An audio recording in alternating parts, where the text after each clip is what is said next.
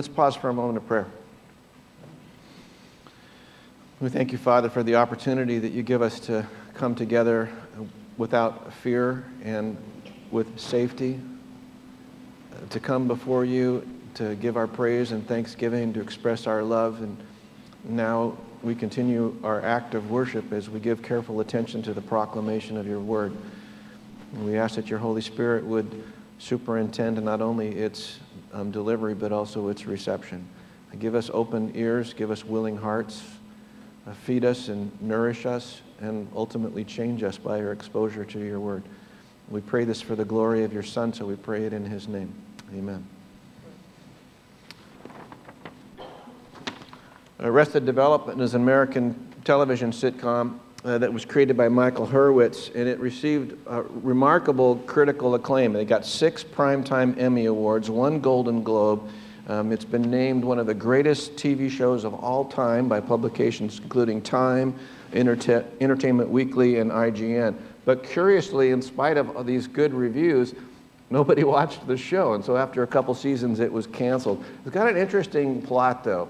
So in the show, Arrested Development, the owner of this business, real estate business, is kind of a crooked guy, and he's been embezzling the money. So the federal government seizes all of their assets. So this family, this very dysfunctional family, who's been living this very extravagant lifestyle by embezzling money, has to continue to live this extravagant lifestyle, though now they're broke. So at the center of the show is Michael Bluth, played by Jason Bateman. He's the straight man, and he's always striving to do the right thing. He's working to try to keep the family together, and he's frustrated because the family is so materialistic, so selfish, and so manipulative. His father, the progenitor, George Bluth, the patriarch of the family, is arrested in the first episode of the first season. But in spite of being arrested, he goes to considerable lengths to try to continue to manipulate and control his family. Various efforts that he gets to try to evade justice. His wife, Michael's mother, Lucille, is ruthlessly manipulative. She's materialistic. She's hypercritical of everybody in the family, and she's constantly drunk. So the term Arrested Development has had multiple meanings for the last 200 years. When applied to the field of medicine, arrested development can mean either a stoppage of physical or mental development. In literature, Ernest Hemingway used the term in The Sun Also Rises, these two characters, Harvey and Cone. Harvey tells Cone, "I've misjudged you. You're not a moron. You're just a case of arrested development." I liked that. I thought that was hilarious. By the way, Bob, both of your cars have broken engines. The F1 cars. All right. In anthropology and in sociology, arrested development is used to talk about a culture which has stopped evolving, stopped developing. They've reached some sphere of development. Now, in our study in Acts, we're talking about the development of the church, and it begins with Jesus' ascension, the giving of the Holy Spirit at Pentecost, Paul's 3 missions trips. But the question here is that Paul is about to be arrested, and if Paul is arrested, will the church's development also be arrested?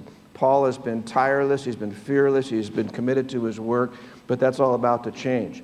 He's finishing up his 3rd mission trip. He's on his way to Jerusalem.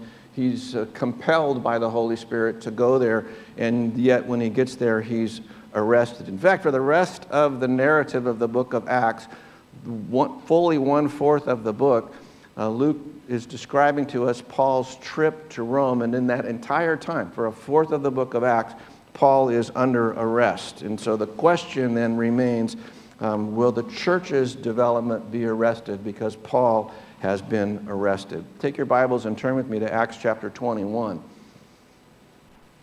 Last week we left off with Paul saying goodbye to the elders, the Ephesian elders. He's met them at Miletus. I told you that Paul has been in a hurry to get to Jerusalem. First, he had hoped to get to Jerusalem in time for the Passover. That didn't work out because of the plot to murder Paul, so He spends Passover in Philippi. Now he's hoping to get to Jerusalem in time for Pentecost, Penta being 50. 50 days after the Passover is Pentecost. And so he's still in a hurry. He wants to get to Jerusalem for the Pentecost. But interestingly, all along the way, all along this trip back to Jerusalem, the Holy Spirit keeps warning him what waits for him when he gets there. And through prophetic ministry, the Holy Spirit is telling Paul, through these different Christians, that when he goes to Jerusalem, this means that he's going to suffer. He's going to be arrested. He's going to be abused. Yet Paul feels this compulsion to continue to go to Jerusalem in spite of all the warnings. And so we wonder, well, what's the big deal? Why is it so important that Paul gets to Jerusalem by himself? The reason is twofold. First of all, there's the offering that Paul has been collecting throughout the Gentile world. The Gentiles are collecting money, and they're sending their money with emissaries from their local churches with Paul. There's probably about 9 in this troop that's going to Jerusalem. And Paul wants to present to the Jerusalem church, the mother church, this financial offering. The church has been going through a lot of suffering, a lot of hardship. They've had famine there and an increased support of others. And so Paul wants to bring this financial gift with these other guys and present it to the mother church. But more importantly, for Paul, there's a growing rift that's taking place within the church between the Jewish Christians, who are growing more legalistic, and the Gentile Christians. And Paul feels that he needs to go there and settle these things for himself. And again, he's been told, he's fully aware that in the course of obeying the Lord and going to Jerusalem, he's going to experience a lot of hardship. But he has this firm resolve to go, to bring the gospel back to the mother church. And he's been working at it very hard for a number of years. And now the people that have taken this collection and the gift that Paul is bringing back, and Paul wants to see, for those 2 reasons, he wants to see the gift, the collection, and the people being brought together at the same time to the mother church. So in the meantime, the church in Jerusalem is almost entirely Jewish, and they're quite concerned. I mean, they're happy for the advance of the gospel to the rest of the world, but they're kind of concerned that it's becoming more and more not Jewish, and more as Gentiles are being added to the faith, this whole concept of obeying the laws of Moses and coming to God through this covenant are being abandoned, and they're quite concerned about that. And that brings us now to Acts 21:1. Now for the next 16 verses, we're going to jump through them rather quickly. It's basically a trip journal. Remember, Paul is leaving the Ephesian elders from Miletus. Chapter 21, verse 1. And when we had parted from them and set sail, we came by a straight course to Kos, the next day to Rhodes, and from there to Patara. And having found a ship crossing to Phoenicia, we went aboard and set sail.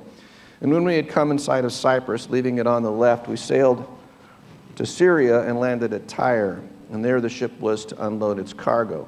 And having sought out the disciples, we stayed there for 7 days. And through the Spirit, they were telling Paul not to go to Jerusalem. When our days there were ended, we departed and went on our journey.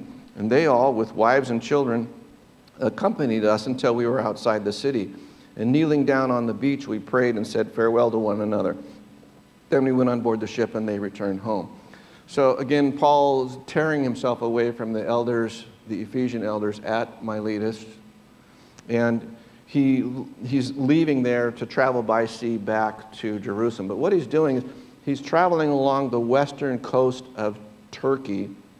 And so when I talk about the people from Asia, I'm not talking about our concept of East Asia. I'm talking about the Roman province of Asia, which is Turkey. So he's following along the west coast, and he's on a day cruiser, a coastal cruiser. These ships would sail during the day. They would anchor during the night. They would go from port to port and just travel a day's travel, hugging the coastline. So he comes first from Miletus. He comes to Kos. Kos is the name of an island and the city on that island. From Kos he goes to Rhodes. Rhodes is the name of a city on the island of Rhodes. Rhodes, by the way, was the place, one of the seven wonders of the ancient world. The Colossus of Rhodes spanned the entrance to the harbor. Long since gone by Paul's day, an earthquake had collapsed it, but it was still an important stopping point. And then from Rhodes, they travel to Patara. Patara is on the southern coast of Turkey.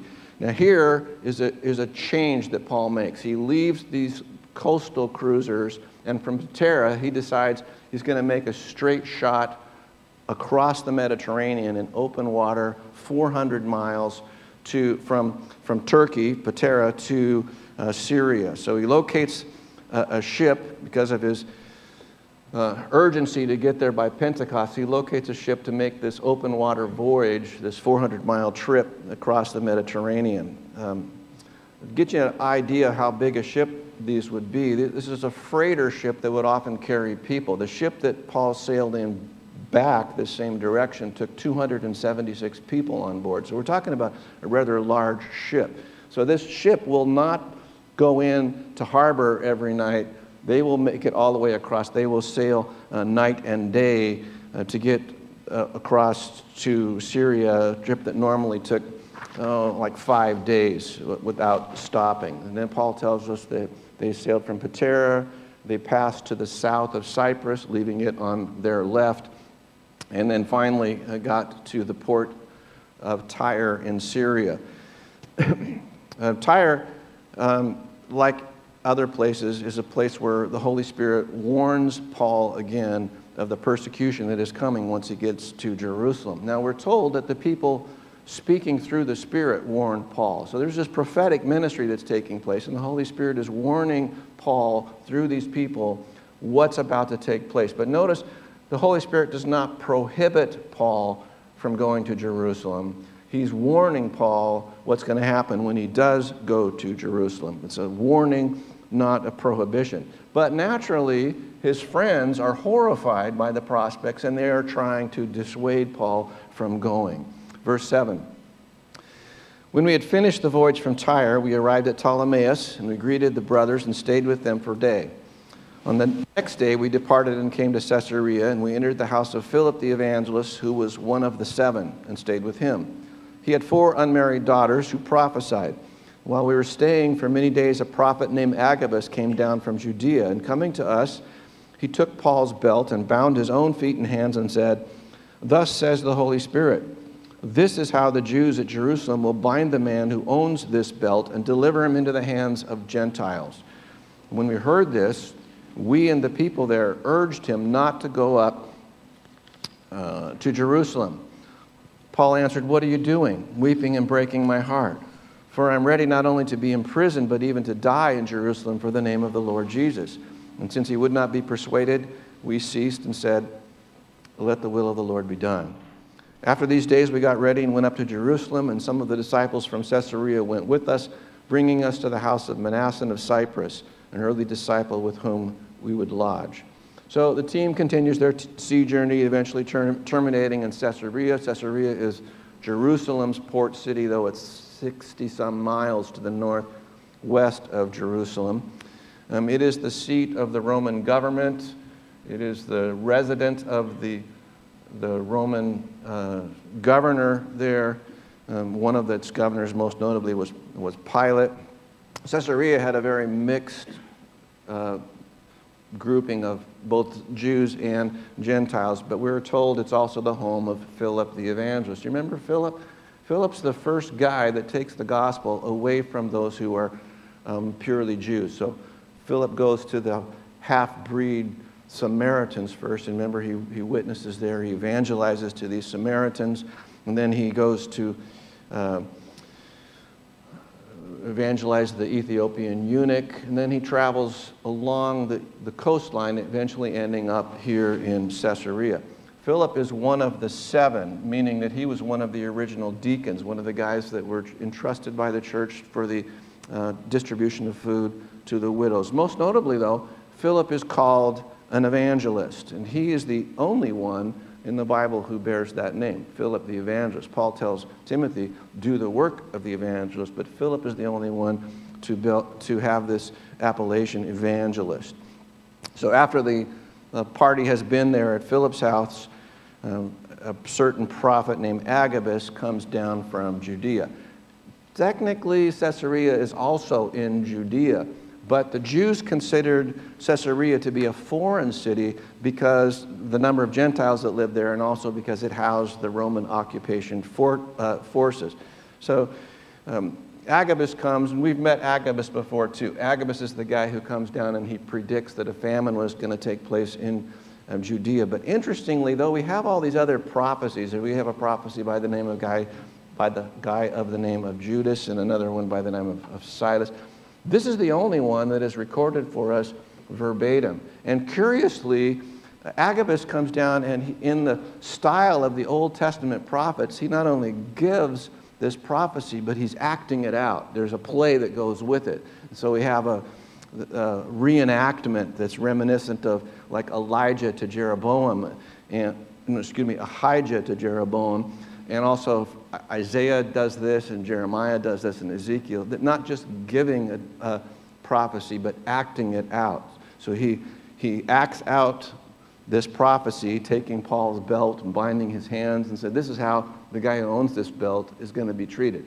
The guy who owns this belt is going to be arrested, he's going to be abused, he's going to be delivered to the hands of the Gentiles. He's playing out in dramatic action the warning that the Holy Spirit is giving to Paul about what's going to happen to him, that he's going to be arrested. And of course, his friends are trying to dissuade him from risking his life. His friends hear this, as all of them had, and they're horrified by the prospects. Paul's response is that he is willing to pay whatever price it takes. He wants to be in the will of the Lord. He wants to be doing what God has assigned him to do. And so when they appeal to him, don't go, he says, what are you doing, breaking my heart? Don't you realize I'm willing not only to go and be arrested, but even to die for the sake of the Lord. So he's not going to be turned aside by his well-meaning friends. So the question arises at this point, why would Paul's friends try to dissuade him from doing what Paul is convinced he needs to do? And the first of the reasons is that Paul's friends are demonstrating the all too frequent habit that we have too, of being too quick to tell other people what God's will is. We need to avoid speaking for God and telling other people what God wants for them in their life. It's what matters is what God's will is, not what we wish for them. And secondly, more to the point, well-meaning believers are always trying to make God's will conform to their preconceptions. You know, if Paul goes to Jerusalem, he's going to be arrested. If he gets arrested, that's going to deprive him from doing his ministry. If Paul's not doing his ministry, how's that going to affect the church? If Paul is arrested, will the church's development be arrested? And doesn't that speak rather powerfully of our American culture? Herbert Hedden says, it's no accident that at the present time, the dominant trends in psychoanalysis are the rediscovery of narcissism. Our society is marked by self-interest and egocentrism that increasingly reduces all relationships to the question, what am I getting out of it? If I'm not happy, I must not be in God's will. And God doesn't want me to suffer. God doesn't want me to experience pain. Therefore, I must not be in God's will. Oswald Chambers expresses a proper approach when he says so perfectly, to choose to suffer means there's something wrong. To choose God's will, even if it means suffering, is a very different thing. No healthy saint ever chooses suffering. He chooses God's will, as Jesus did, whether it means suffering or not. Kent Hughes adds, we must not make our understanding of God's guidance conditional on our own happiness or our sense of completeness. We are not to preach because we enjoy it, but because it's God's will. We should not serve as elders or deacons because it's always fun, but because God wants us to. We should not work with special ed in Sunday school class because it's fulfilling, though it is, but because God has led us to do so. The point here is that Paul firmly believed this is what God wanted him to do, and the Holy Spirit was telling him, that not only are you constrained to go to Jerusalem, but you should expect that it's going to be costly for you to do so. And Paul was totally willing to do that, because he looks clear back to the point of his conversion when Christ said to him, I will show him how much he must suffer for my sake, for my name. So Paul refused to be deterred from God's revealed will. Verse 17. And when he had come to Jerusalem, the brothers received us gladly. There's that we again. So Paul is with Luke, the writer of Acts, and he's with this contingent of other Gentiles. Like I said, there's probably 9 of them at this time. The we sections here. When we had come to Jerusalem, the brothers received us gladly. On the following day, Paul went in with us to James, and all the elders were present. So remember, this James is not James of the gospel. This is not the brother of John. This is not James of Peter, James, and John. That James, the apostle, has been executed some years ago by Herod Agrippa. This is James, the half-brother of Jesus. He is known as James the Just. He is the writer of the book of James.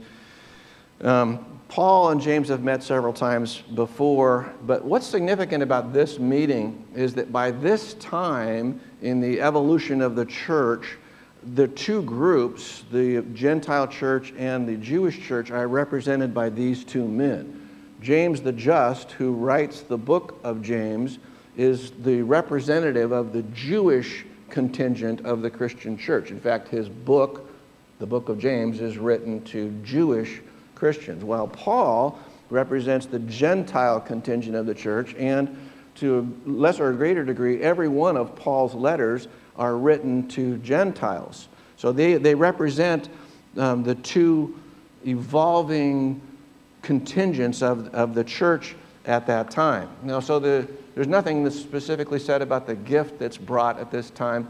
However, remember when they met last time and they gave this edict, this is what the Gentiles are supposed to do, and remember the poor, remember them. So Paul's actually living that out. He's remembering the poor. He's bringing back this offering, and he's bringing back with him the evidence of lives that are changed through these men. Verse 19. After greeting them, he related one by one the things that God had done among the Gentiles through his ministry. And when they heard it, they glorified God. And they said to him, you see, brother, how many thousands, the word here is myriads, you see how many thousands there are among the Jews of those who have believed, Jewish Christians we're talking about. They are all zealous for the law, and they have been told about you that you teach all the Jews who are among the Gentiles to forsake Moses. The word here is to apostatize, to forsake Moses, telling them not to circumcise their children or walk according to our customs. What then is to be done? They will certainly hear that you have come. Do, therefore, what we tell you. We have 4 men who are under a vow. Again, we're talking about Jewish Christian men. 4 men who are under a vow. Take these men and purify yourself along with them and pay their expenses so that they may shave their heads. Thus, all will know that there is nothing in what they have been told about you, but that you yourself also live in observance of the law. But as for the Gentiles who have believed, we have sent a letter with our judgment that they should abstain from what's been sacrificed to idols and from blood, from what's been strangled and from sexual immorality.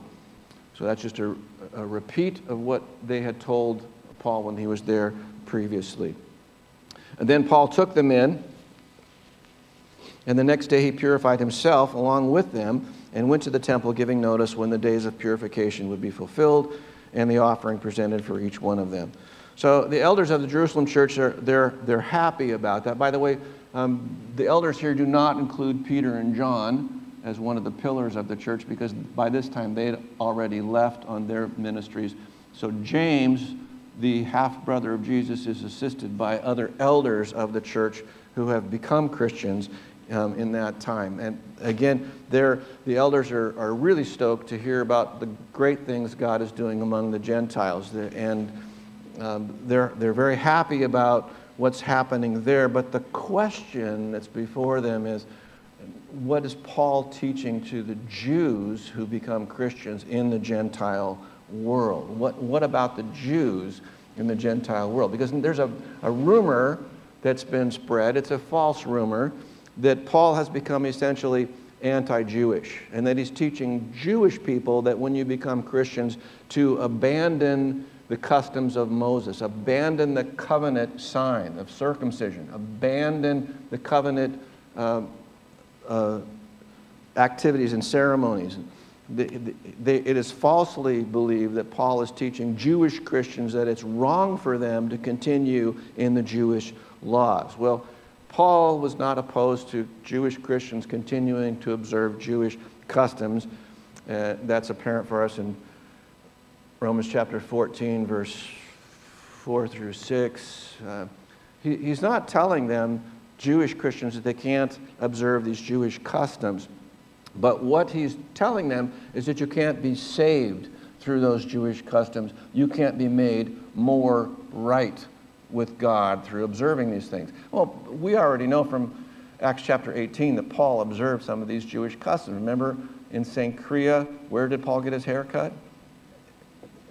Yeah, in Cenchrea. And the reason for that is Paul was taking a vow, a purification vow, probably the Nazirite vow. So he has his head shaved at the completion of his Nazirite vow. So Paul's not opposed to Jewish Christians still practicing Jewish customs, as long as they don't think that that's what makes them right before God. So they have been told, these Jewish Christians in Jerusalem, that Paul is teaching them to forsake the customs of Moses, to apostatize from his faith in God. And they're flabbergasted about that. Again, the issue here is not what Paul is teaching to the Gentiles or how Gentiles are becoming saved and what they practice. The issue here is what should Jews do when they come to saving faith. And that's their concern here in Jerusalem at this very moment. So the elders come up with a recommendation for Paul. The recommendation is, so that people will know that you haven't abandoned the custom of Moses, you should participate in this purification rite. Well, first of all, why should Paul participate in a purification rite? Because he has been trotting in Gentile territory. That's made him ceremonially unclean. And his contact with Gentiles has made him ceremonially unclean. So it's fitting that Paul should engage in some sort of purification rite before he goes into the temple and pollutes it. But if they see that Paul is not only participating with these other guys, these other 4 Jewish Christians also taking a purification ritual, but Paul is also underwriting the expense. This would be rather expensive because it involved an animal sacrifice, that this is a meritorious act of Paul participating in this Jewish custom. And so they tell him, take these 4 men and you participate with them in this purification, and everyone will see that you are not opposed to Judaism, that you are not preaching that they should abandon Moses. And so Paul agrees to do this. Paul has never taught that Jews should forsake Moses. He has never taught Jews that they need to abandon the covenant sign of circumcision. He has been falsely accused. So the elders encourage him to do that. Once again, this has nothing to do with the Gentiles, and they reiterate that by reiterating their charge to the Gentiles. Their concern is not with the Gentiles who come to faith in Jesus. Their concern is what happens to Jews who come to faith in Jesus. So he agrees with their recommendation. He agrees to sponsor their purification.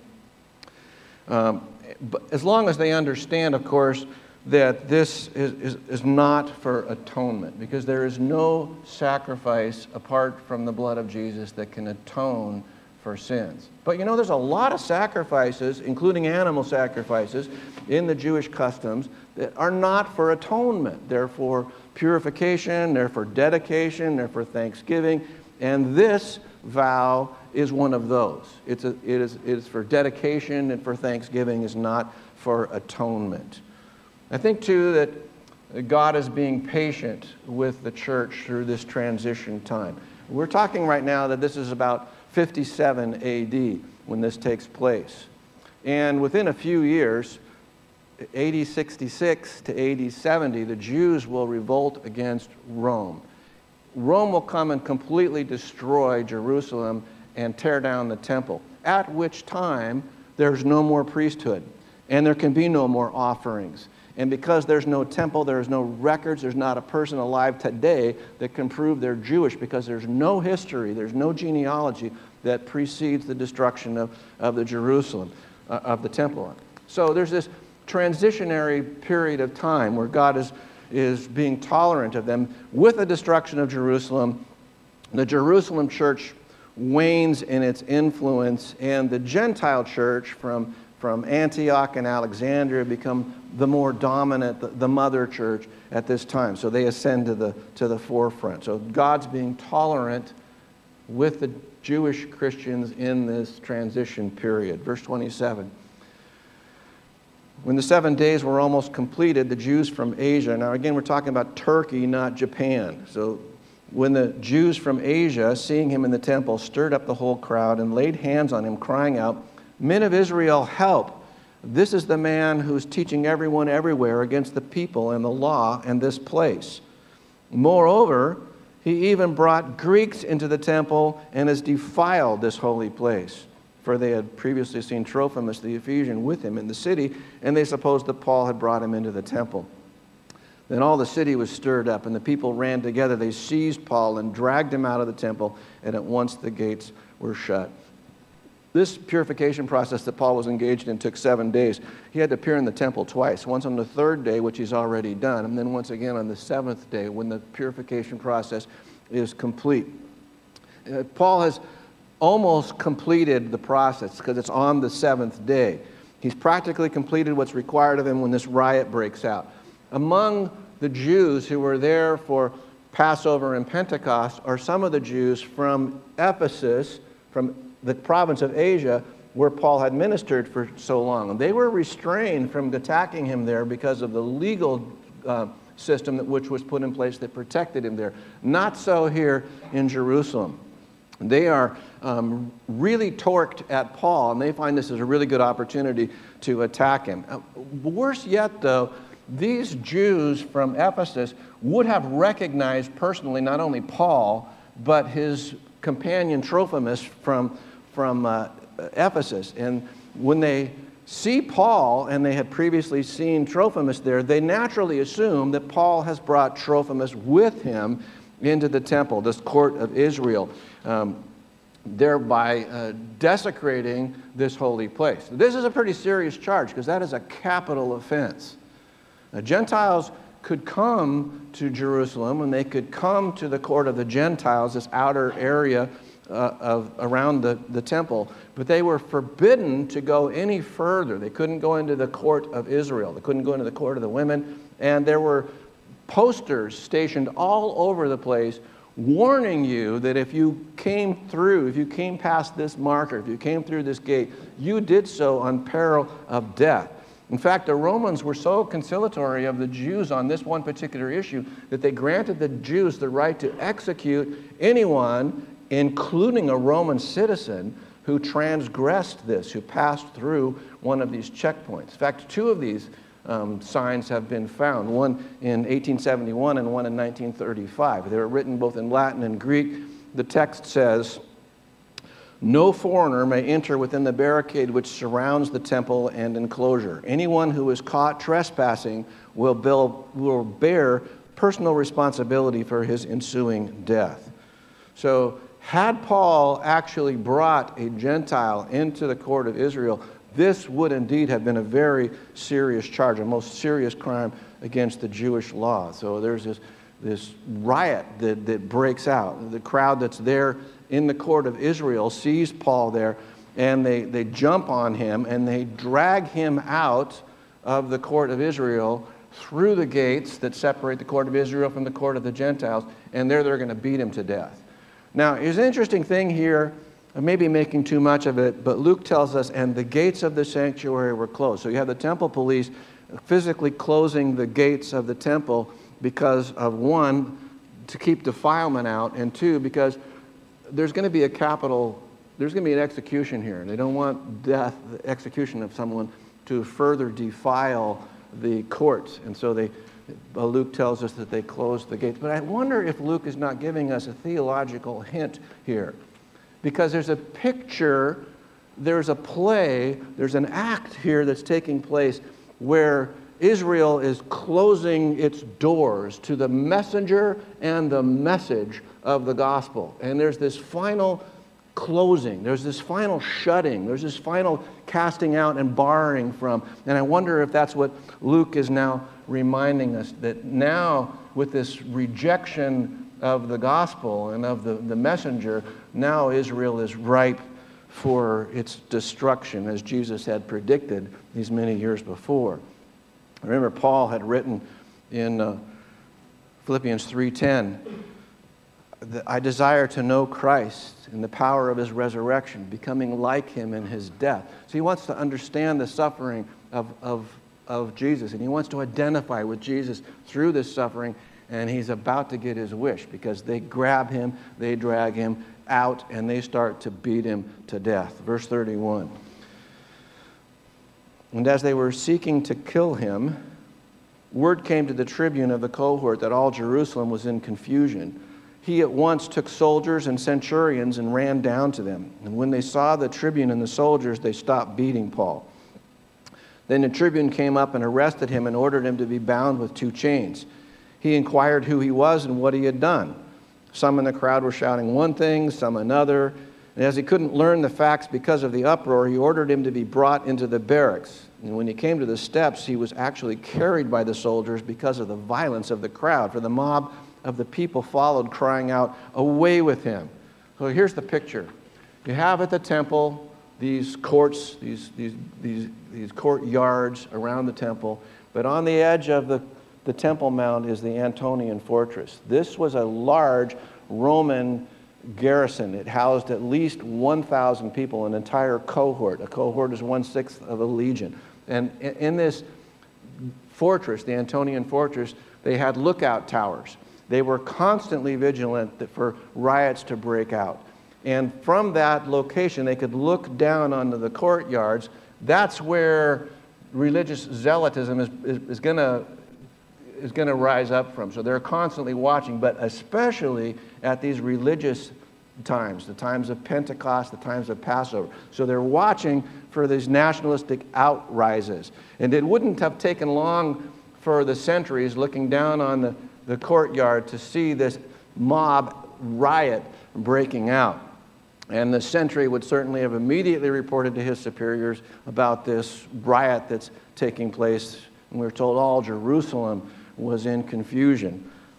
The commander here is known as a Chiliarchus, as in 1,000, a ruler of 1,000. He rules over the cohort. And we're told that his name is Claudius Lysias.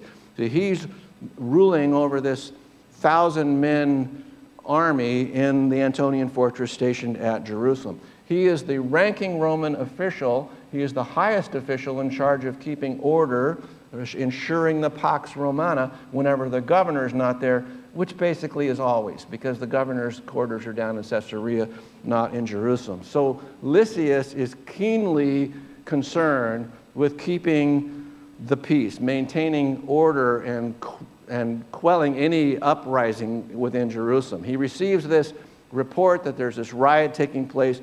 Lysias acts very quickly, decisively to quell the riot. So he takes soldiers. Luke uses the plural centurions. So he's probably taking a very strong force of at least 200 men. Now these guys run down the steps, because the Antonian fortress is separated only by a few steps to the court of the Gentiles. They run down the steps. The centurions, the commander, the tribune, the Chiliarchus, Lysias himself comes down with this massive show of force. And instantly, of course, with this massive show of force, the crowd stops beating up Paul, because they don't want to be arrested themselves. So they break off the attack. Paul is evidently the object of this riot. He's the cause of the disturbance. He must have done something very serious to get all these Jews so lit about it. And so Lysias begins to question, what's all the hubbub about? And he can't get a straight answer, so he has Paul arrested. He asks what he's done.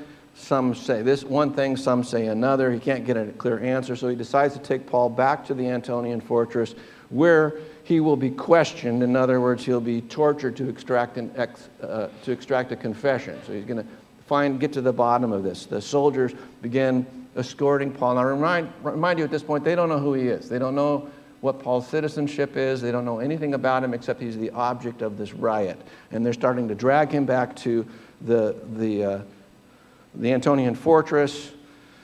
But the mob is just going nuts, and they're chasing this guard unit of more than 200 soldiers.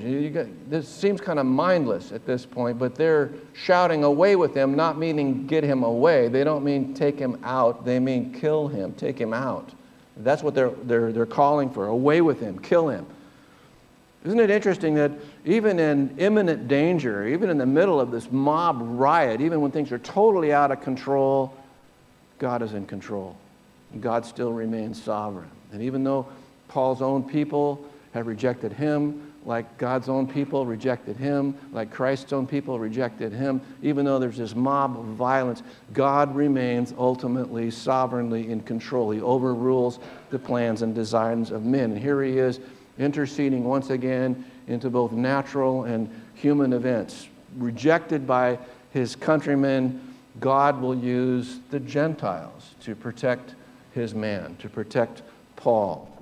And interestingly, it is a consequence of this arrest that Paul is given the unusual platform to speak to the most hostile audiences in the world as a consequence of this arrest. And given an all-expense paid Mediterranean cruise to Rome, complete with personal bodyguards. God protects Paul. God can protect you too. God loved Paul, and he loves you just as much as he loved Paul. You can trust him even when the odds seem overwhelmingly against you. See, Paul knew that going to Jerusalem was going to be a difficult struggle. He knew when he got there it meant for him rejection and anger and violence and persecution and arrest. That's exactly what it meant to Jesus too. And as Jesus set his face to go to Jerusalem, Paul sets his face to go to Jerusalem. As Jesus realizes that doing so means suffering, Paul also sets his face on Jerusalem, realizing that it's going to be suffering. But he considers it an honor to endure hardship for Christ. He considers it a privilege to suffer for the sake of Christ. And in spite of the circumstances that surely awaited him, he's really confident at this point that this is God's plan. This is where God wants him to be. He's determined that in spite of being arrested and abused, he's going to follow this course. You know why? Because Paul has already been arrested. He was arrested by Jesus Christ. He was arrested at that time when Christ grabbed his attention on the way to Damascus. He was already an arrested man. He considered this cause not only a cause worth dying for, but a cause worth living for. He understood that. He understood that going to Jerusalem meant that he would suffer. You know what? If it's your goal to avoid suffering, you will also avoid Jerusalem. And if it's your understanding that God doesn't want your loved ones to suffer, you will take every opportunity to tell them that it's not God's will for them to suffer. You will tell them, by all means, escape from suffering. How many times have I sat with people who have been told by well-meaning Christian friends that God does not want you to suffer, and that if you're suffering, it means you're out of God's will? A Christian woman finds herself in a very painful marriage relationship, and the Christian friend will give her the counsel by saying, I wouldn't put up with that. You're entitled to be happy. See, a counsel like that assumes three things. It assumes, first of all, that God cannot change people's lives, that he cannot heal broken marriages. And secondly, it assumes that the primary goal that God has for you in life is for you to be happy and pain-free. The reality is we live in a fallen world, one which all creation suffers and groans. But third, such counsel assumes that God is not in control. It assumes that God does not send suffering into our lives. The truth is that God often uses suffering. It is often God's best purpose for you, because of his immense love for you, to refine you through suffering. 2 Corinthians 1:3. Blessed is the God of our Father and Lord Jesus Christ, the Father of mercies, the God of all comfort, who comforts us in all of our troubles, so that we may be able to comfort those experiencing any trouble with the comfort which we ourselves are comforted by God. For just as the sufferings of Christ overflow towards us, so also our comfort through Christ overflows to you. But if we're afflicted, it's for your comfort and salvation. If we are comforted, it is for your comfort that you experience in your patience, enduring of the same sufferings that we also suffer. 2 Corinthians 4:17. For our momentary light suffering is producing for us an eternal weight of glory. I like that phrase. Our light suffering is producing for us an eternal weight of glory, far beyond all comparison, because we are not looking at that which can be seen, but what cannot be seen. For what can be seen is temporary, but what cannot be seen is eternal. Again, Paul knew going to Jerusalem meant he was going to suffer. And God told him that many times. God was preparing him for what lay ahead, not so that he could avoid it, but so that he could steel himself for that moment. So Paul knew going to Jerusalem meant that he would suffer, but he was totally willing, joyful to endure that suffering if it brought glory to his Lord and Savior. You know, the book of Acts is really strong on this whole subject of the sovereignty of God, that God sovereignly works in salvation. So we have this. You know, we ended Matthew with the Great Commission with Matthew 28. And we begin the book of Acts, Acts 1:8, again with this reiteration of the Great Commission. And God is sovereignly superintending the fulfilling of that Great Commission. The harder the enemy works to frustrate, to oppose the gospel, the more effective it is. Because the gospel, salvation, is the work of God. You know, we see on various occasions God's messengers getting into trouble. Sometimes God rescues them. He delivers them from jail. He rescues them from death. Sometimes he doesn't. Sometimes God is brought honor and glory through the martyrdom of his messengers. God's using death and martyrdom to advance the gospel. Well, Paul knew that God could rescue him from death, but he also was assured that God might use his suffering and his death to bring him glory. So when you take all these things together, it's fairly easy to see why Paul would recognize that going to Jerusalem, why his friends would want him to avoid it, but why God would want it for him. And so he was willing to endure that, recognizing that it's part of God's will and plan for him. I think a lot of the times, we're wondering, how do I discern the will of God for my life? The reality is it's a whole lot easier to discern the will of God than to do the will of God. And that really ought to be the question we're asking. Once we know what God's will is, are you willing to do it? It's God's will in this case for Paul to face this opposition and this imprisonment. And he told him that was so. And the question is, will Paul persist on this path that God has placed him on, even when doing so will involve suffering and sacrifice and pain? It's through trials and hardship and pain and suffering that the Holy Spirit develops in us Christ-likeness. It's not through your giddy blessings. It's through suffering that God develops Christ-likeness in you. And it's through suffering that God is developing you in endurance. And it's through the way that we suffer that presents a very powerful testimony to other Christians of God's love and His purposes and His care for us. It is also a powerful testimony to the outside world because they want to see, how does a Christian suffer? And if we consistently avoid suffering, then we will undoubtedly suffer from arrested development. Let's pray.